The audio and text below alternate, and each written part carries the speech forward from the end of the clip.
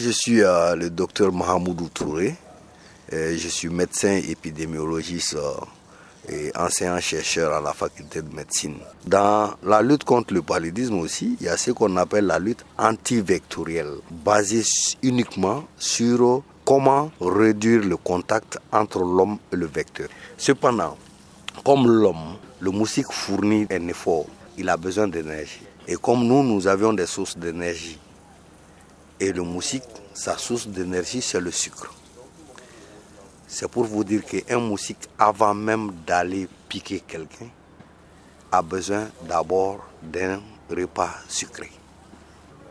L'idée première, c'était de faire une station où ces moustiques, quand ils ont besoin de sucre, peuvent aller chercher ce repas sucré. Et cette station doit être attractive.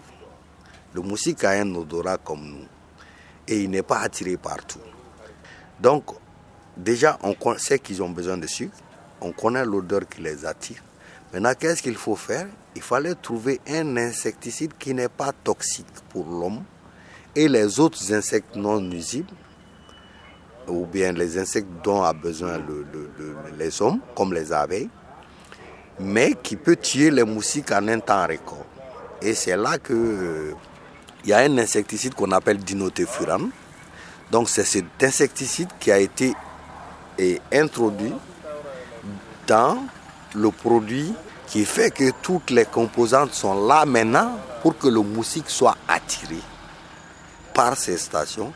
Il va aller se gorger en cherchant le sucre bien sûr, mais sans savoir qu'il y a quelque chose dans le sucre qui va le tuer. Il y a eu aussi des recherches sur la toxicité du produit.